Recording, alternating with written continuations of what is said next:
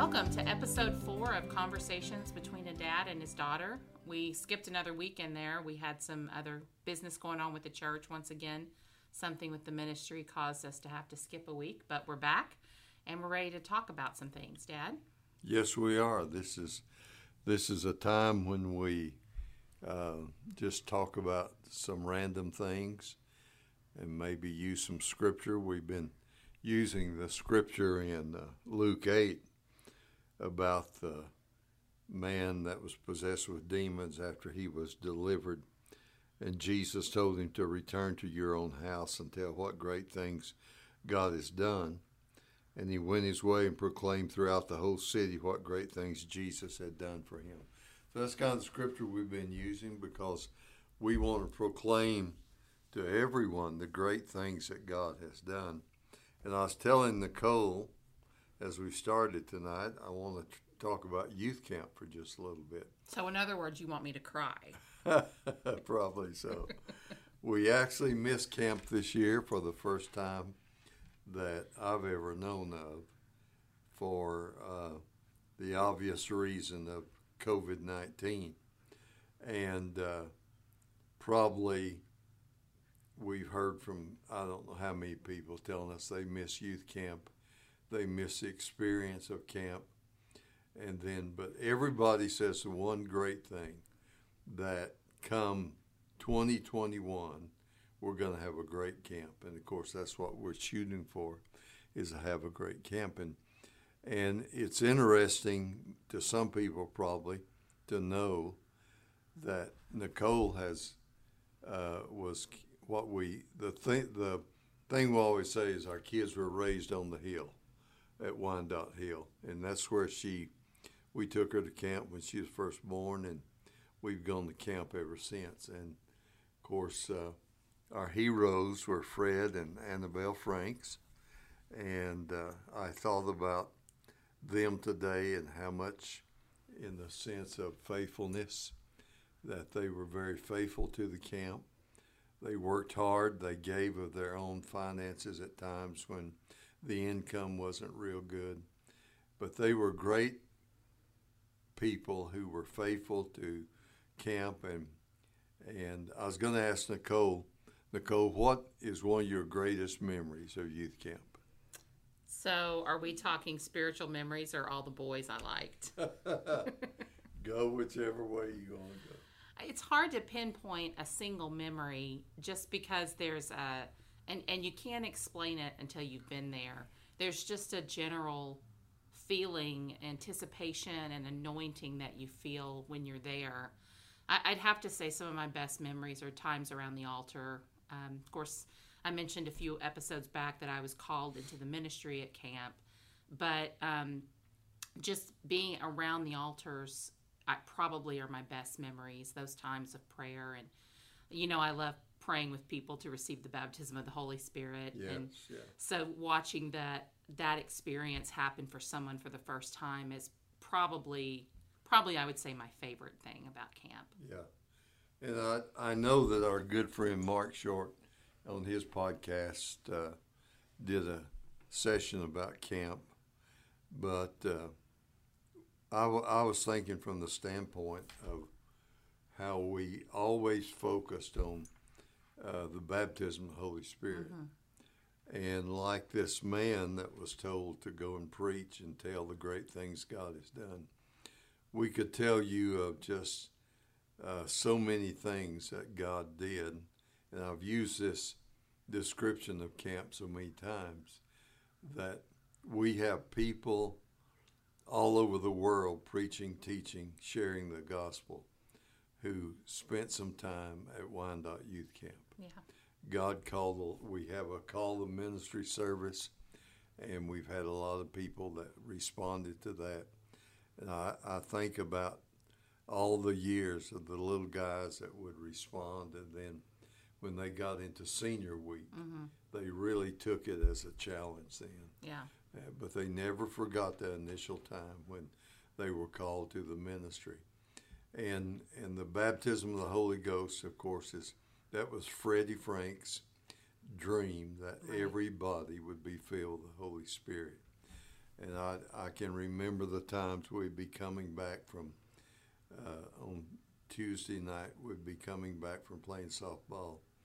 And Freddie, of course, he never called anybody to preach till right before you preached. And he'd say, Jerry, you're preaching tonight, and you know what I want. Yeah. And we'd always preach on the baptism, and God would always be faithful to pour out.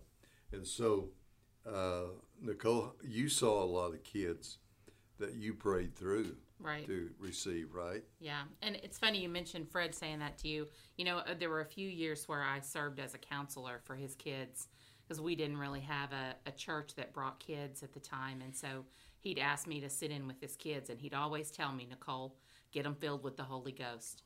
All your devotions, everything, get them filled with the Holy Ghost. Yeah. And so we, you know, that was our focus for the week. Whatever else was going on, we always tried to get that done. And yeah, so I prayed a lot of kids through at the altars. I know you have too.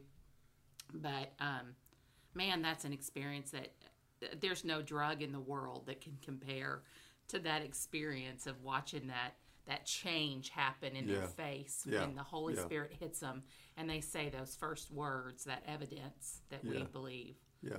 It's amazing. Yeah, and the wonderful thing about that is that we not only saw our kids do it, but we would actually have counselors come that had never received, and they would receive the baptism of the Holy Spirit. Right.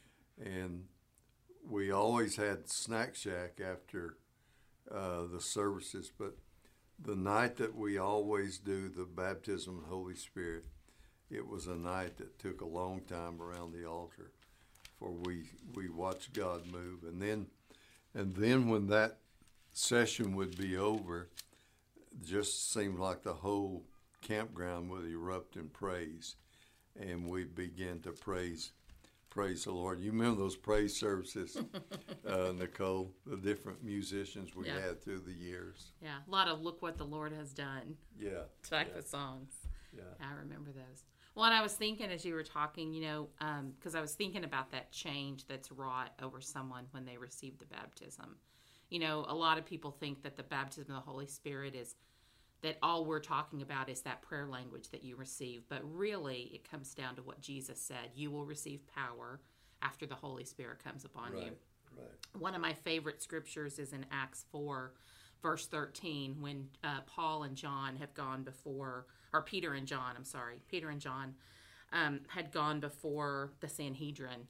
And the Bible says that when they saw the boldness of Peter and John, and they perceived that they were uneducated and untrained men, they marveled because they knew they'd been with Jesus. Yes. And that was that Holy Spirit that had fallen on them in the second chapter of Acts, that they perceived that boldness that was there. And so to watch that happen in real time as it might have happened on the day of Pentecost is just, it's amazing. And you know, that was the promise that Jesus gave when he was talking to the disciples in Acts 1. Mm-hmm. He said, you shall receive power. And when the Holy Ghost come upon you, then you'll preach and teach and witness in boldness. Right. You'll be bold witnesses. And of course, we all realize that without his power, we do not have that supernatural ability to tell others about Jesus Christ. And of course, we just dare to believe sometimes that all of the messages that have gone forth from camp of people telling the great experience of receiving the Holy Spirit and what that may have done to their families or their churches, their lives. And one of the more humorous things is that we would always have kids come from churches that did not particularly believe what we believe about the Holy Spirit. It seems like those rascals were the first ones to receive. And then I thought, now they've got to go home and share that. Right. And sometimes we heard from their mom and dad, why are you teaching these kids? Exactly. But we always show them that's the truth in the Word of God. Well, you know, we've talked about as leaders at the camp that in a lot of situations, we don't know what these kids are going home to. We don't know what their home situation, their family situation is like. And so just knowing that we're sending them home with that gift, with that Holy Spirit gift. Yes. You know, that's one of the most tremendous things. And I know salvation is important. I believe it's important. It's the most important thing. But to be able to send them home, not just with salvation, but with a new boldness to share what they've learned with their friends and their family, go back into their churches and do great works. And, you know, I mean, I don't think that there's any trade-off for that. And that's why it grieved me so much that we missed this year. And I know that we made the right choice. I believe that. But, you know, there's a group of kids that might have come this year that might never come again. Sure. That hopefully they'll get that somewhere else. Yeah. You know, we have to believe. Yeah. So. And, you know, one of the things I thought as you were talking is about, you know, both weeks when camp is over, there's always that group of kids that we don't want to go home. Mm-hmm. We want to stay here. And we found out one year, which broke our hearts. Of course, we give the kids a room. We feed them good meals. We have people caring for them. And there are those that come that say, listen, this is the best week of the year for us. Mm-hmm. And a lot of times I just sit back and wonder what happened to those kids. If that was the best week, what happened to those kids when they got back? Of course, I'm trusting that the pastor that brought them will, you know, has watched over them and taken care of them. Yeah.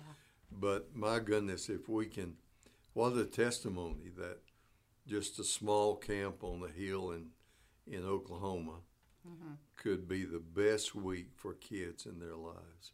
And of course, we try to pack it with a lot of, you know, they have classes, word services, the Word of God, teaching constantly from the time they get up to the time they go to bed at night. And so it's no wonder they do not only feast on the natural food that we give them, but the spiritual food. Right. And, you know, the first year we took a group from Dalhart, we moved to Dalhart in March, and for 3 months I told those kids how awesome this camp was, how awesome it was, how awesome it was, how awesome it was. And I just kept telling them, you know, this is a great place, the Spirit of God moves, all these things are happening. And they said, oh, they got so excited. They were so built up, and then they pulled on the grounds. And Mark talked about this in his podcast, too. It's not much to look at. They pulled up, and they all looked at me, and they said, this is it? But by the end of the week, they were saying, we don't want to go home. We don't want to leave. Yeah. This is the best week I've ever had. Yeah. And, you know, because it's not really about the place or the accommodations or any of that. It's about what happens there, the Word, the Spirit, the moving, the anointing. It's about all of that. Yeah. So, yeah. Another kind of humorous thing that has happened in the last few years, we have managed to put air conditioning units in almost every room. If only I'd had those. Yeah, and we have people come back and visit that used to come to camp way back when, and they say, "You have air conditioning?" So it's a kind of a humorous thing that happens, but my goodness, we have now been able to do that, and people are a lot more comfortable. Yeah. But like you say, the thing about camp is not the accommodations; it's the moving of the Holy Spirit. Right. Yeah, and I don't think that anybody that's ever been there would say any different. You know, I don't look back on there. I have a few memories that aren't associated with a service, but most of my memories are associated with either a sermon I heard or an altar service I experienced, or you know, just the times of prayer that we had. I think we've lost something in our times of prayer. You know, do you remember? And this is not really a camp experience, though it happened there, but it's just an overall experience of the environment that we were raised in spiritually. Of just, you know, when we gather together at our FGEA conventions or things like that, and we start to pray, and everyone starts to speak, out loud in prayer, either in their prayer language or in English, and there's just an overwhelming sense that there's a movement of God happening at that moment. And that's a lot of, what we feel at camp too. And I think sometimes in our churches, we're not having those moves of God like we used to, because we're looking at the clock. When am I going to get out of here? Or, we're like, well, I've done my duty. I went to church this week. And at some point, and I'm hoping that COVID will drive us there, the world situation will drive us there, we've got to get back to that corporate joint prayer where the anointing of God is just flowing through every part of it. Yes. And of course, we know at camp, when we have youth camp, that the kids are more, they're not as inhibited as adults are. They come to camp and they're willing to just lay everything aside and be a part. Sometimes in our church services, though, our adults are so, they have so many complex problems that they can't focus on the time of prayer. And you're right, we need to get back to that corporate prayer where people pray together and pray in the Spirit, and we can see God move in that wonderful way. Yeah, I think so. Well, I think we're getting close to time here. Do you have any closing thoughts you want to say before we pray? Or? Well, I just want everybody to remember that we're living in a serious time, more so than the years past. Right. And I just want everybody to know that God's has control of this thing, and He's overseeing it, and we're going to see Him move in a mighty way. I've been in touch with men in this city who love God and women who love God, and we're all praying and believing there's going to be a great move of God, and not only in this city but around the United States. Right. And you can hear things every now and then. So don't give up. Hold on to everything you have. Right. So Nicole, pray us out of here. Heavenly Father, we thank you once again for the opportunity to put this podcast together, to send it out into the virtual world, and hope that something we've said today will reach someone. And God, I know that you foresaw in your wisdom that we would not have camp this year. And so I know that you understand why we are so longing to be there again. But God, help us to bring that atmosphere into our daily lives, that atmosphere of just, spending time with you and talking with you and having those moments of great anointing. Let that come back into our churches. God, I pray that the peace that passes all understanding will guard the hearts and minds of our fellow believers as we go through these situations and circumstances in the world. And Lord, I just pray that you continue to work in the lives of your people, that you continue to move in the churches. And God, that we'll see that day come, that great revival that we're all expecting to happen. Yes. And that it will come and it will reach the farthest corners of this earth. And we just thank you, God, in Jesus' name. Amen.